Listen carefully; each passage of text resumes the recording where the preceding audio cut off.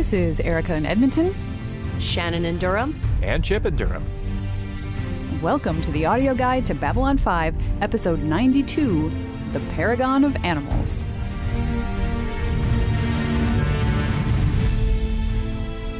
Thank you for joining us as we make our way through the final season of Babylon 5. In our last episode of the podcast, we spent some time talking about how we got sort of a bunch of new stuff in the first episode of the season, and then boom, that was all gone for the second episode. And while we did have that Byron guy and his telepaths here, and they're new, we have seen hide nor hair of Captain Lockley since her introduction. I'm just curious if you two think that is weird or sort of season one-ish, or as Steven said, is Lockley the new telepath where she's in the opening credits but not in the show that much? I'm going to very shamefacedly admit there was enough going on in the episode I didn't notice. I have to agree. I didn't either. It was only when Steven compared her to the telepath, poor Lita, afterwards that even occurred to me. Yeah. Well, you know, it was a very political show. I didn't notice Lockley's absence because there wasn't anything about station operations happening here. The station wasn't at threat. The Earth Force, military, or whatever, there wasn't anything needed. You know, they had to make a decision about how to use the Rangers, and she doesn't have an obvious role there. So, yeah, I honestly didn't miss her. All right. Well, good. Neither did I. But it is an opportunity for Steven to go through his, oh, look who's not here trope. Mm-hmm. Yep. Paging Mary Kay Adams, Natoth number 2 on aisle 2. Ooh, shiver. Well, why don't we dive into this Lockley-less episode? What you would need to know going in is that the new Interstellar Alliance is just that. It's new. The various races have worked together before to defeat powerful enemies like the Shadows, but they've never really cooperated on a day-to-day basis.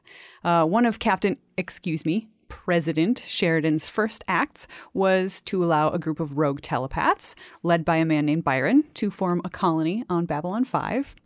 And Sheridan also asked Narn Ambassador Jakar to write a declaration of principles for the new alliance. And that brings us to the Paragon of Animals, in which most of the races refused to sign the alliance's declaration of principles, with the Drazi being the most vocal about it. But, as it turns out, the Drazi haven't been very principled. The White Star Fleet rescues a world near their border from raiders that were financed by the Drazi government itself. When this is revealed, everyone quickly jumps on board. Meanwhile, Garibaldi convinces Sheridan they should ask the rogue telepaths to do some covert intelligence gathering for the alliance. They refuse until Lita makes the request. Then Byron agrees, but not before pointing out that Lita hasn't been treated very well. In the end, she decides she'd like to subscribe to his newsletter.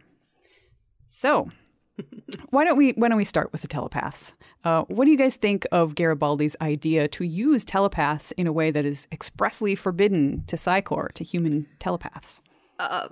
Very, very obvious Garibaldi thinking. There is an advantage here, and Psychor has prevented them from using said advantage. And now we have a set of human telepaths that are not under their jurisdiction. So he said it himself, if everyone else has guns, I'm going to make sure I have a gun too. It's very practical of him. Given his past experience with Bester, certainly he wants some kind of defenses around somewhere that he can call on and trust a slight bit more than average. Maybe if he trusts anybody. Right. Mm. Yeah. I do like how when they have the argument in the council chambers about this, Garibaldi lampshades something that I'm not sure that we ever really discussed or we ever really needed to in previous podcasts. But yeah, humanity is like the only group out there that has really created a Psychor-like organization that's sort of turned militaristic and scary and all this other stuff. The Minbari and Centauri have done a better job of integrating telepaths into their communities and things like that. Yeah, that's true. That's true. I actually found that interesting, too, that that all of these other races have sort of just been using their telepaths in the background for covert intelligence. And yeah, it strikes me that and freezing shadow vessels, of course. Yes, of course. And it does strike me as a very sort of human thing to do, to be insecure enough to shove all of the telepaths into this monolithic organization and give them a bunch of rules and stuff. So yeah, the idea of using these rogue ones that got away. At first, I was just like, but then Garibaldi convinced me. So.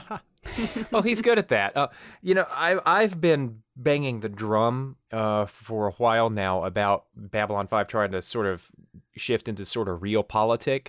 And that's sort of what this episode is all about, when idealism versus doing what you need to do to get stuff done just sort of butt up against each other. Garibaldi's logic is sound, and Delenn hates it when Londo's right, and all of those little conversations that they have. Spoiler alert. I loved this episode to bits. I adored it. I thought I was shocked by it. I am hard pressed to find things that were done poorly, aside from a poor guest actor performance here and there. The thing that I love the most about this episode is that it really is exploring the new status quo of Babylon 5. Sheridan figuring out how to be a president, Delenn and Londo and Jakar and Sheridan all learning how to work with each other in a different way. I loved some of the scenes where they're talking together, hashing it out without really falling into arguments, doing practical things like organizing the food shipments from one planet because another planet needs them. And then that shot at the end with just that goes trailing down the table as all of the other races are signing, and they're all looking happy and proud and like they've accomplished something. There were some great bits there showing the new, like as you said, the new status quo forming. And it's not exactly riveting action-packed stuff, but it's world building. And not only is it world building, but these characters that we have known for 3 or 4 years are acting like themselves in new situations. They're sort of world building, and I love watching that. There's a great dramatic arc to the episode and all this other stuff as well, of which the telepaths are just, a part of it, but it all kicks off with Garibaldi making this suggestion. We got to get our hands dirty. Let's see if we can work with these telepaths. And everything just sort of falls in place after that. And I can't believe I'm saying this about a season 5 episode, about the Paragon of Animals, about an episode with a lot of Byron in it. But when we were done watching this, I was like, I just got to talk. I can't talk to you about this yet, Shannon. I got to save it for the podcast. But God, I loved this episode. Yeah, there was a huge amount of good stuff here. I mean, and not just, world building between the characters, but within the characters. I mean, I noticed how, Boxleitner was doing a really nuanced job of, Sheridan fumbling with this new dynamic of having to be a president. And then the minute they wind up having to do a military operation, he's back. He was like taking charge and directing, working with Delenn to bring the White Star Fleet in. And, it just felt like, Sheridan was back in his element and loving it. Things like that. And smaller things, too. I noticed this time around, Sheridan's quarters have gotten a lot more like a home this season. If you look at, where he and Delenn are staying, it's like just more and more stuff keeps sort of appearing, lamps and decorations and things like that. It does not look anything like his captain's quarters did in the previous seasons, just using the scene, using the backdrops to enhance what's going on with these characters is really clever on whoever's part of set direction, director, JMS, everybody coming together to do it. Yeah, I hadn't even noticed that. But now that you say that, I'm thinking back to the episode, and yeah, it totally does. I did kind of notice a few things in the background, being like, oh, that looks really cool. But it didn't. I guess it didn't ping for me that those things hadn't all been there before. But of course they hadn't, because it was a much more spare looking. Like, it looked like a soldier's quarters a little bit more. And now you're right. It looks like a home. He's letting his hair down. Yeah. And it's like, you wonder, is that stuff that he has had in storage and he's pulled out, or is that stuff that Delenn and he have purchased together, or that she had and brought it over? Well, there is probably a Bed Bath & Beyond somewhere in the Zocalo. There always is. There's always at least one. And speaking of Delenn, I quite like the fact that it was actually her idea to send all of the White Stars. He may be the military commander, but he's asking her for advice, and she pipes up and says, why not send all of them? Make a really big point, or at least all the ones that they can afford to send, and he does, and that's just I love them working together as a couple, just the way I love all of our main characters, as you said before, Chip, sort of working together and interacting together. And you get Jakar and Londo acting like an old married couple they're bickering a little bit, but are getting along well enough to repress someone else. Yeah, to sit next to each other and just and you wonder, like, if Jakar wasn't so distracted trying to rewrite the Declaration of Principles, like you wonder if they would be even more like the magnificent Bickersons, but he's slightly distracted, so he's just throwing off the bon mot. His muse is speaking to him. I have and when the editors made sure that when Jakar says "my muse is speaking to me," the credit written by J. Michael Straczynski appears on the screen. I didn't notice that.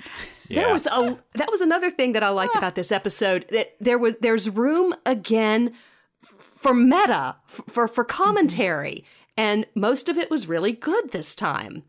Throwing in things like that, all the writer jokes, seeing, Steven writing the note to the Fallen Ranger's family, and there's like a spell check option on the screen. Yep. Just all sorts of, little things getting, because there's room for them now, and they're getting tucked in, and it's great. Along those lines, they took a long time with the scene where Jakar leaves the copy of the first page of the Declaration of Principles.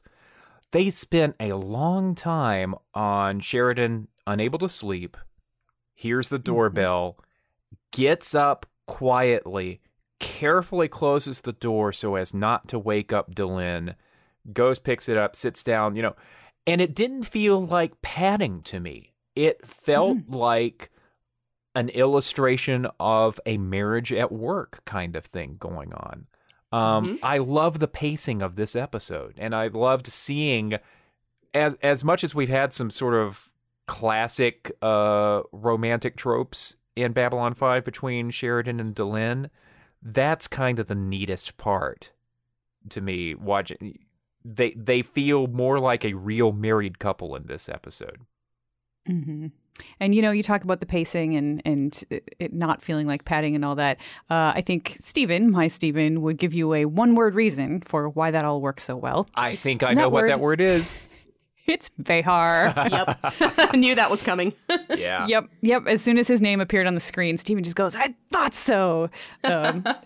He really, really did knock it out of the park once again with, wonderful performances and then, the great camera angles. Steven could not shut up about the one sequence or, shot basically where you have the Ranger that has come back in the destroyed White Star, and he's in MedLab, so he's on the MedLab table, and you have a shot of the camera like looking at him through the glass, and it pulls back so that then you see the reflections of Delenn and Steven's, Dr. Franklin's faces in the glass, and just the backs of their heads, and like it just holds on that shot the entire time. And as Steven pointed out, there's no camera reflection at all. Mm-hmm. Don't know how he did it. It gets even better. That next scene where Lita is scanning the Ranger before he dies, and you see Delenn and Franklin through the glass.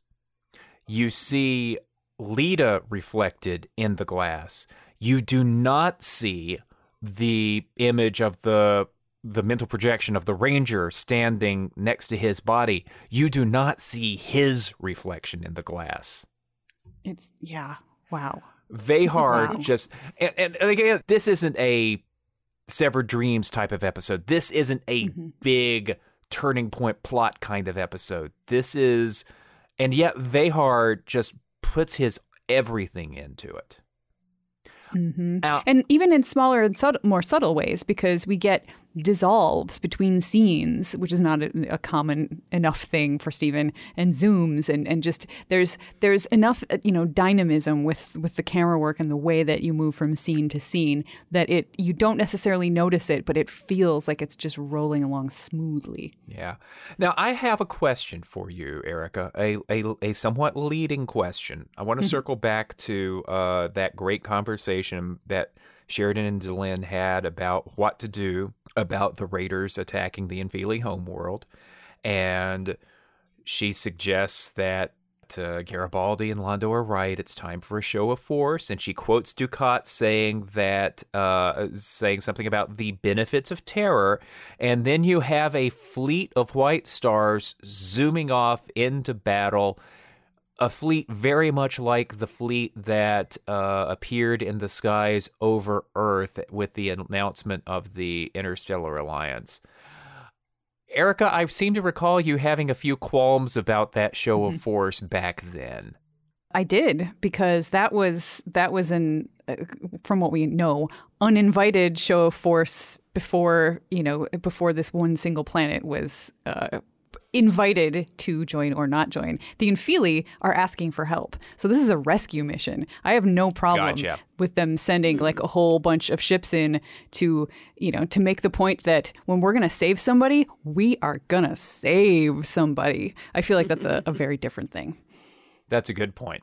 But speaking of like the need to do that, to make that point, and to basically end up calling out the Drazi, I find it circles right back to what you were saying at the beginning, Chip, that this episode really reflects some real politics, some actual questions. I mean, it makes perfect sense that all of these disparate and various races aren't so excited to try to have this new alliance legislate their morality.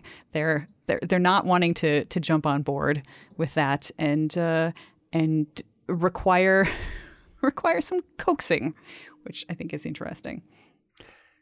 Yeah, the Drazi are kind of interesting. We don't know.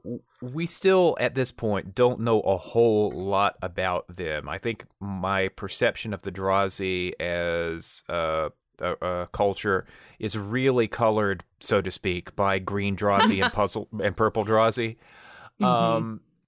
They've never come across as particularly intellectual or spiritual. They're tough crocodiles, basically, is what we've seen for the most part. It's a really tense scene towards the end when Sheridan confronts the Drazi ambassador as you're seeing the Drazi fleet heading towards their certain death, and you're sitting on the edge of your seat hoping that the Drazi sees reason, because you don't actually want to see the White Star Fleet decimate the Drazi, but you know that they've got it coming. That stuff just sort of building and building and building. We don't have to see that fight. We don't even see much of the fight with the White Stars taking out the Raiders. The pew, pew, pew is kind of an afterthought. We fill it in our heads. We know what it's in, and it's going to be cooler than any animation that Netter Digital could do in this one. But yeah, it's that realpolitik that I keep coming back to. What's Jakar's line? The universe moves on enlightened self-interest. That's what this episode's all about. But while finding ways to have some really beautiful idealism in the offing. Yeah. So speaking of idealism, why don't we circle back to that Byron guy, who, of course, at first turns down Garibaldi, turns him down flat, turns him down, pretty rudely, but he's got a point, and then changes his mind when it's Lita who asks after preaching at her a bit. How do you guys feel about this Byron fellow? He's clearly being set up as, something of a messianic leader. I think with, the idea that, if we can just find our own little home away from everything else, we can, we will work, we will do what we need to do to support ourselves. Just everybody leave us alone. And I think there was never any way that Garibaldi was going to be able to convince him. Garibaldi is not a telepath. Garibaldi is not one of them. Garibaldi may be somewhat, sympathetic to their situation, but Garibaldi is also looking to use them. Quite frankly, yes, he is looking for people to fit to solve his problems that he currently has. I feel like it's almost a little bit on the cruel side to use what he sees in Garibaldi's mind against him, about how he, it's very clear that you were rehearsing what you were going to say and what you thought I would say and what your counter arguments would be. And you've probably lost a lot of relationships because of those qualities. And that was a great Jerry Doyle moment, because his reaction to that was not over the top, but you could tell it hit him. Yeah. But again, I think this is Byron using the opportunity to make his point. The first thing that he points out is the fact that, it's not that telepaths go looking to dig into your head. It's that telepaths can't keep you out of their heads without a huge amount of restraint. So I think Byron was trying his best to really drive home for Garibaldi just how little he understands the situation from the telepath point of view. Yeah. I've been noticing a lot in the last couple of years on Twitter with all of the conversations that we're having about harassment and politics and marginalized people. The phrase emotional labor, when, for example, women who have been the victims of sexual harassment being required by dudes in their mentions on Twitter, having to explain themselves. That conversation between Byron and Garibaldi, Byron is letting Garibaldi know that he is not going to... The very act of blocking Mundane's thoughts is emotional labor, and he's just kind of sick of it.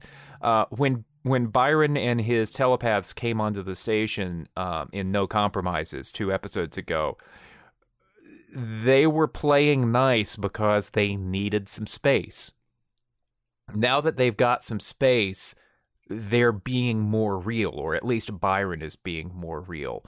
And he's, he and his people have been through some stuff, and he doesn't have a lot of patience.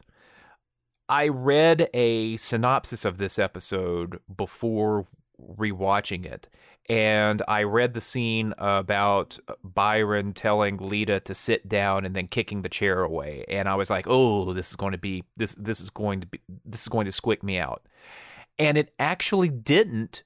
The way that it was performed and shot by Mike Vehar, he doesn't kick the chair at her. He doesn't make a huge, violent display about it. He is surprising and stunning and harsh. But you see so many activists. He and his telepaths thus far. We haven't heard anything from them in this episode, but. Yeah, because nobody else is allowed to speak. Because they're all extras. But yeah. They are believable. They are believable to me. They are behaving like a marginalized community that's trying to get things, that's trying to look after themselves when a whole lot of people around them, including Garibaldi, want to either use them or are scared of them. Mm-hmm. Mm-hmm. Yeah, there's nothing he says that's wrong, although he does make a point of referring to telepaths as better than mundanes, as better than humans. And that's like, he really kind of had me until that moment. And then I was and maybe that's just because I'm biased because I am an inferior non-telepath. But I was just sort of like, oh, he went there with the actual superiority thing. And I don't know if that was like a calculated calculated move to try to woo Lita a little bit more, or if that's, I suspect that's really how he feels, because he did seem like he was pretty raw in that sequence. Like, the kicking the chair moment was a guy, to me, seemed like a guy who has, like you said, Chip, really had enough of being treated poorly, and he sees, someone who is like him, who has been treated poorly so much that they're just falling for it, and he's mad as hell and doesn't want to take it anymore, and he takes it out on that poor chair. Yeah, that poor chair. To me, it felt kind of like this is a lesson he's tried to teach before. Yes, I think this is something that he has done before with other people who have maybe he've taken them in because they ran from the Psi Corps, whatever the circumstance, but showing Lita that even though she herself is supposedly outside of the Psi Corps except in name only, and that she wouldn't necessarily know that. But that's right. She's wearing the badge, so yeah, that's true. But still, the idea that if he's like picking up all these things off the station because he's not trying to filter anything, he may have an idea of the fact that she has had importance to this station for a while. But yeah, to show her that, you may think that you are operating on your own, but you still react like somebody who is subjugated. So yeah. that really felt like something that he has done a number of times to recruit people in. I love that the arc that we have noted in the last year or so about how Lita is kind of taken for granted is really surfacing in a big way here. That conversation before Garibaldi finally wears her down, and she asks him, "Did they tell you they were tired of working for mundanes? Did they tell you to go to hell?"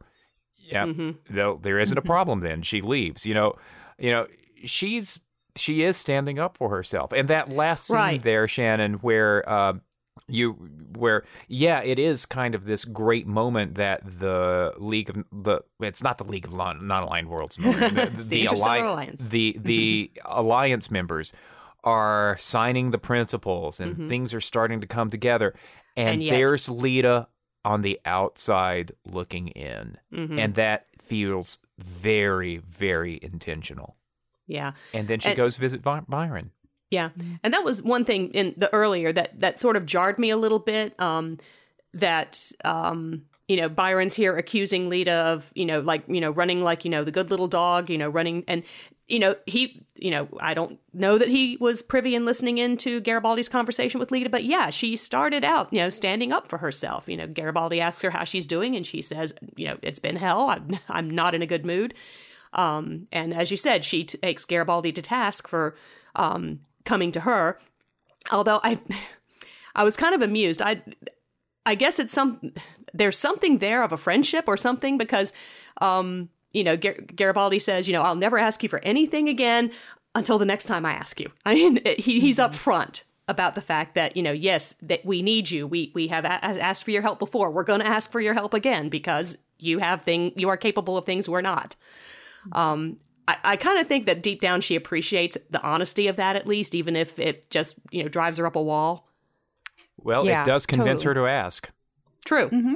It does. Also, I think the other thing that convinces her to ask is the moment that her performance sort of softens a little bit is when Garibaldi is saying, "Don't do it for me, do it for Delenn and Sheridan," because they're trying to do this good thing, and they're trying so hard, and they want to make it work. So it's when he sort of goes to the appeal, to it's for the greater good. That's the moment that she really, I think, starts to turn. And I appreciate that, because Lita's a good person. She always has been, and I like that she is willing to use her talents and stuff to help overall. But it's also very interesting to see her sort of realize how often she has been used for this and how little she gets in return. I mean, at the end, when you have Sheridan saying to Lita, "You saved a lot of lives today. Thank you," and that's kind of it. You can sort of see it in her eyes, like, "Yeah, I did." And this is like, I'm literally getting just a thank you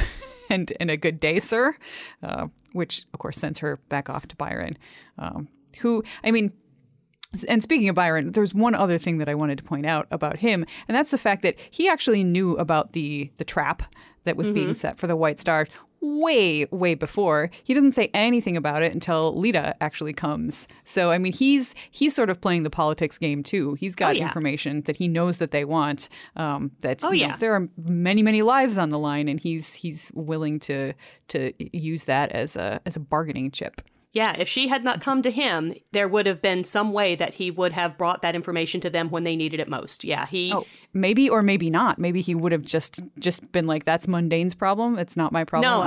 No, because if he's situating himself to, make themselves valuable to the Alliance or valuable to Babylon 5. He's trying to put his telepaths in a position where he can control how they are used, and that is, making the Alliance indebted to him and his telepaths is one of the ways to do it. Yeah, I'm with Erica, though. I don't see any evidence that he was actually going to do that until Lita talked to him, because is it his problem? Yeah, I sort of got the impression that he really does just want to have this tiny little corner of the station to keep his people away from everybody else and just stay out of it. And the only reason that he changes his mind at all is because Lita comes and I think he sees her as somebody that he wants to, like you said, he's done this song and dance many times. He's taught telepaths before, and I think he wants to have the opportunity to teach Lita in the same way. And this is the way to do it. I think he would probably not have said anything. Just a guess. We'll never know. All right. Well, anything else you guys want to cover before I do my quickie Steven check-in and head to spoiler space? We are one. Not we are Groot, but we are one.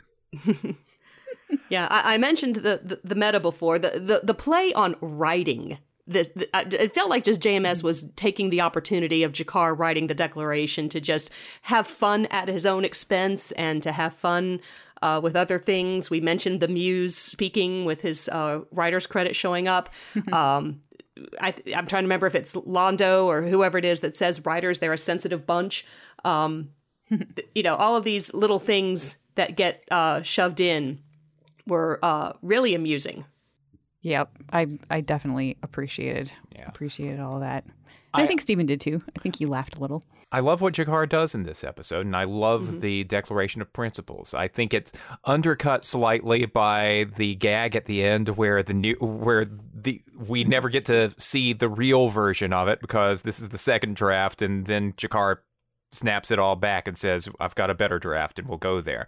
But It is beautiful writing. JMS is really good at this sort of prose poetry kind of thing when the circumstance calls for it.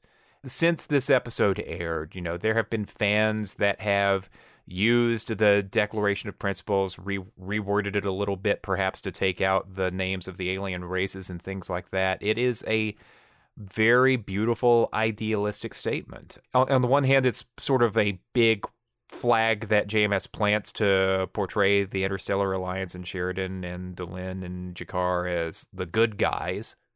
On the other hand, especially the way world and national politics are going these days, I like having a very powerful lyrical statement that reminds us that no matter the blood, no matter the skin, we are one. It's powerful stuff. I really appreciate it. It sure is. All right. Well, I will do my quick Steven check-in after the episode was done. He said it was good. He liked it.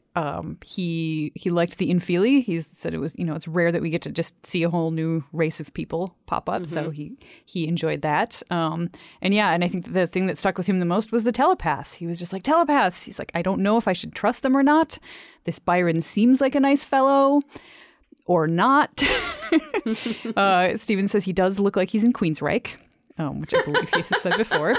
It was the 90s. Yep. Yeah. And then speaking of the 90s, Steven said, it looks like he's polyamorous. And based on mid-90s television morals, that might mean he's not to be trusted. Which I'm like, wow, you're diving deep. But Stephen also noticed that Byron calls people mundanes, although that is a term that we've heard before. And Stephen he's just intrigued by how complex this all is. Like, it seems like he wants to work together with the staff on the station, but is also resentful of Telepath's treatment. And I just think Stephen is interested to see how this continues to play out. It was so well directed. It was so well directed. Oh yeah. Stephen must have been giddy. He was. He really was. Yep. He just, there'd be moments where he'd be like, dissolve, like just randomly yelling, Yep. And it was great. So yeah. Well, time to assign homework. And your homework for the next time is A View from the Gallery. And in the meantime, do come and say hi to us on Twitter and Tumblr at B5 Audio Guide. And you can also join in on some stellar conversation, pun intended, at b5audioguide.com, where we have threads that are chock full of spoilers, as well as spoiler-free zones for you newbies. And if you are a newbie who is avoiding spoilers, now is the time to take your leave, because we are about to head through a jump gate into spoiler space.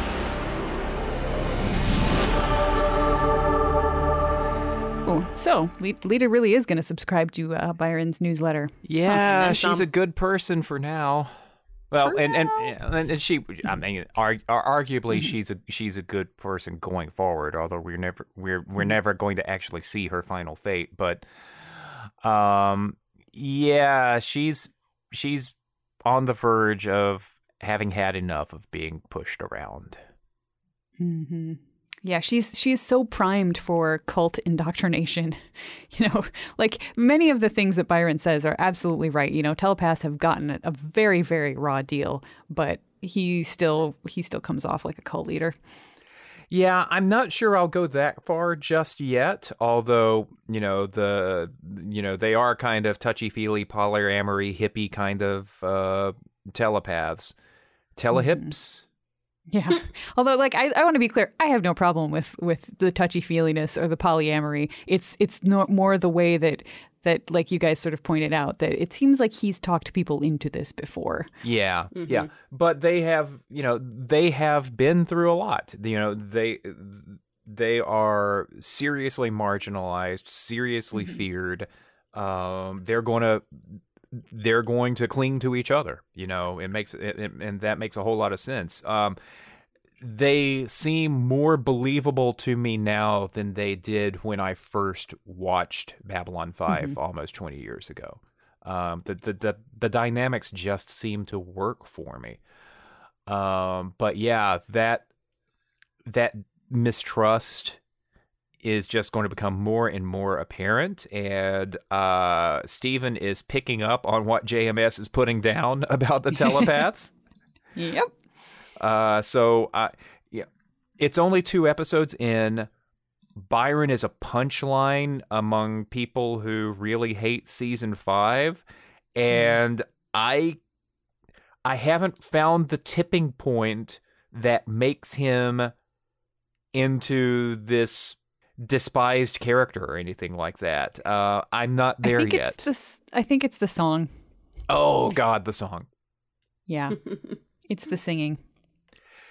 And I can't wait is the wrong phrase. I deeply dread getting to that part of that episode and watching it with Stephen, because he is going to hate it so much. I think in defense of the song, I think it's intended to be a pretty banal, awful song. Mm-hmm. It's intended to be one of those cliched kind of things. It's not up to the level of a We Shall Overcome, that's for sure. Mm-hmm. But even those songs are kind of basic and repetitive and simply political. But you're probably right. It's probably the song that turned everybody off. Could be. Yeah. But other future looking things. I don't remember at the moment whether we get any follow-up, fallout, whatever, from discovering that the Drazi have been such jerks after being such good allies for so long. I didn't have a chance to say it pre-spoiler, But, on the one hand, JMS didn't take the easy out of throwing some random aliens in to play that part. He made them, people who have been allies for a long time. On the other hand, I don't remember any Fallout. So, as a matter of fact, it's going to get really ugly towards the end of the season. The Drakh manipulating the Centauri, the Centauri will be doing some belligerent stuff under the Regent's direction, and the Regent's got a keeper slapped on his neck. And it's going to be the Drazi and the Narn who are going to be the most fiercely advocating to push back against Centauri Prime. They're going to be responsible for basically firebombing Centauri Prime in retaliation. Okay. So not only is there not real pushback to the Drazi, they're sort of being forced to sign the Declaration of Principles because they've been exposed, and now they're going to have to behave and all this other stuff. But when the shoe's on the other foot, and it's the Centauri's turn to pay the price, it's going to be the Drazi who are going to be helping fight back, and that's just kind of 2 steps forward, 1 step back, 2 steps forward, 1 step back for about 1,000,000 years. Mm-hmm. All right. Anything else? The buddy cop stuff between G'Kar and Londo is really starting to blossom. I love how their relationship has improved since Londo apologized, and it's just only going to keep going. I love that. Yeah. It makes me so sad to see Londo being such a constructive part of the new alliance right now. Right. Yeah. And then he's going to have to accept the Keeper, and he's going to be a pariah for the next 20 years until G'Kar puts him out of his misery. This is going well. This is going well in terms this of is going too well. Well, that, but again, I'm feeling uncharacteristically optimistic about the 5th season based on these 3 stories. At the moment, Sheridan's getting it right. It feels like. That I think that is going to change, but this episode just feels so full of possibility, and it's not going to be too long before things get kind of messy. So that that'll be the thing that I'll be watching. Mm-hmm. And structurally, we're going to have quite a shift for the next episode. Yes, bottle time. God, I have no doubt that Steven is going to despise next week's episode. Yeah, I think you're probably right. Although, who knows? Maybe he will just totally surprise us and he'll think it's great for some reason. I am dreading it. I am dreading it because we had this conversation about the deconstruction of Falling Stars. Steven and I were at complete cross purposes on whether it was a self-indulgent episode. But A View from the Gallery, I believe, is going to be the triple sundae with hot fudge and nuts of self-indulgent episodes, but it's not going to taste anywhere near as good. Oh, well put. One other looking forward thing, I found it interesting that they brought in the mention of Bester, since Bester will be popping up again in an episode or 5. And the fact that, not only mentioning him, period, but mentioning him in this really awful kind of psychotic context of somebody who deliberately goes looking to be there and experience death through the telepath link. Yeah. And I really wanted to say something before spoiler, but I stopped myself, Erica, when you were talking about how Byron refers to them as mundanes and says we're better. Byron's ex-Psychop. Byron is ex-Bester partner. Byron's had experience in thinking of himself as enough telepaths as better than normal humans. That's right. See, I had completely forgotten that. And Byron is committed to nonviolence, and we see that play out. When his telepaths start taking hostages, he's appalled. but he's still bitter, and he's still got enough of that conditioning to think of himself as superior that, there's a lot going on with Byron. I'm going to be sad when Stephen decides that he's annoying. Yeah. Who knows? Maybe with the distance, between now and 90s television, Stephen will have more patience for that type of character than we did, at the time. Because he just felt, one of the core problems for me is just he felt so damn cheesy.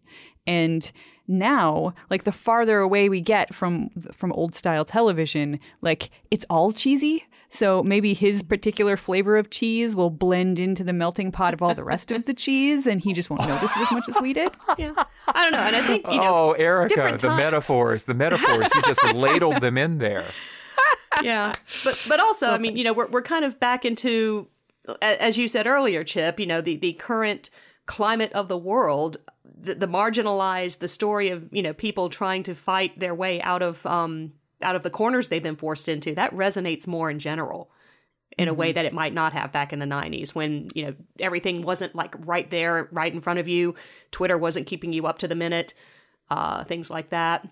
I think there was more distance then with these situations than there is now. Yeah, that's true. Stephen might have more sort of patience and resonance with them because of that. All right. Well, on that note, I will thank everybody for listening, and I do hope you will join us next time for that not so good tasting hot fudge sundae that is A View from the Gallery. And until then, this is Erica in Edmonton, Shannon in Durham, and Chip in Durham. And you've been listening to the audio guide to Babylon 5. I'm moderating that episode. I'm going to think positive. Good plan. Psych yourself up.